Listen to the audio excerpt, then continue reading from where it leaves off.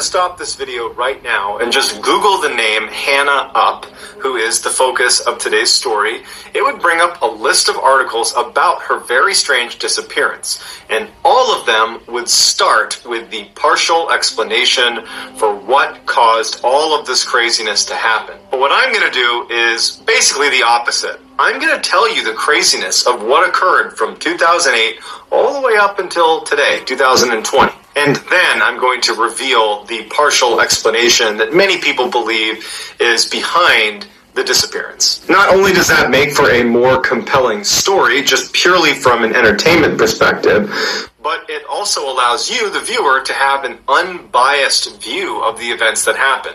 So that when I do make this reveal, you can be the judge if that is sufficient to explain away what ultimately happened to Hannah Up. But before we get into today's story, if you're a fan of the strange, dark, and mysterious delivered in story format, then you've come to the right channel, because that's all I do, and I upload 3, 4, even 5 times every week. So if that's something you'd be interested in, I would encourage you to steal the like button's favorite bar of soap, cover it in clear nail varnish, and then put it back and laugh at the like button when their soap doesn't lather. Also, subscribe to my channel and turn on all notifications so you don't miss any of my weekly uploads. Alright, let's get into today's story.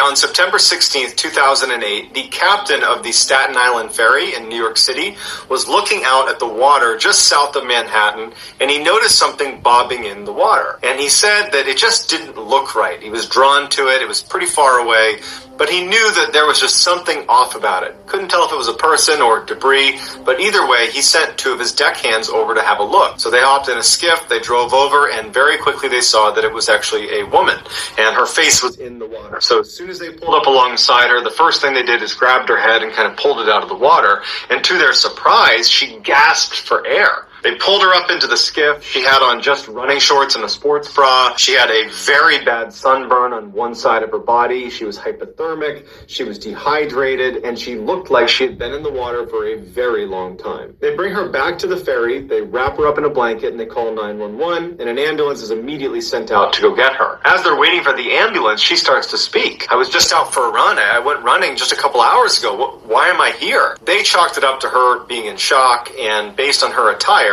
she had running shorts and a sports bra on. They're thinking, okay, I don't know how she wound up in the water, but it seems like she went running, fell in the water somehow, and thank goodness we found her. She gets in the ambulance, they bring her to the hospital, and after the initial treatment is done and she's stable and laying in bed and being treated for hypothermia and for this bad sunburn, she starts saying to nurses and doctors she had just gone running like a couple hours ago.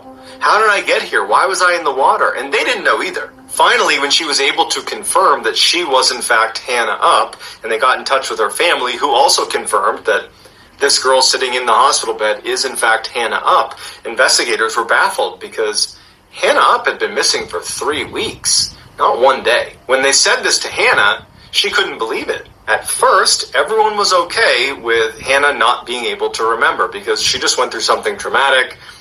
We'll give her a couple of days and then we'll reapproach the subject.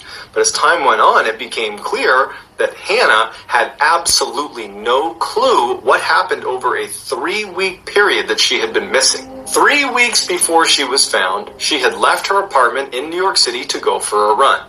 This was the day before she was set to start a new school year at her school in Harlem. When Hannah did not return to her apartment that night, her roommates actually didn't think much of it. From what I can tell, the roommates were not particularly close, and it wasn't unusual for them to kind of have limited interaction. 4 days would go by before Hannah's roommates would notice that she still hasn't come back.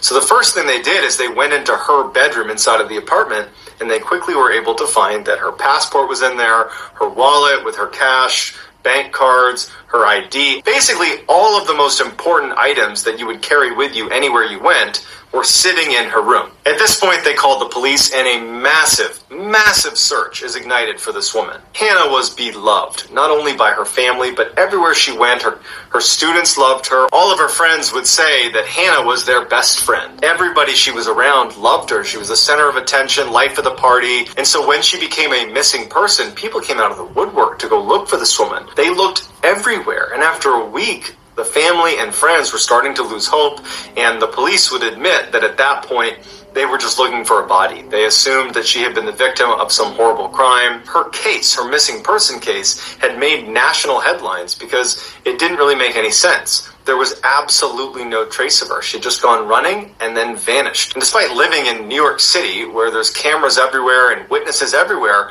they couldn't find any footage of her. They had no leads. No one came forward. The New York Times would say it was as if the city had opened wide and swallowed her whole. Then there was this huge break in the case because there was an Apple store in Midtown Manhattan that spotted her clearly entering their store and logging into one of their computers. They saw that she logged in with her email address, but on that computer there was no record of her sending or receiving any messages. But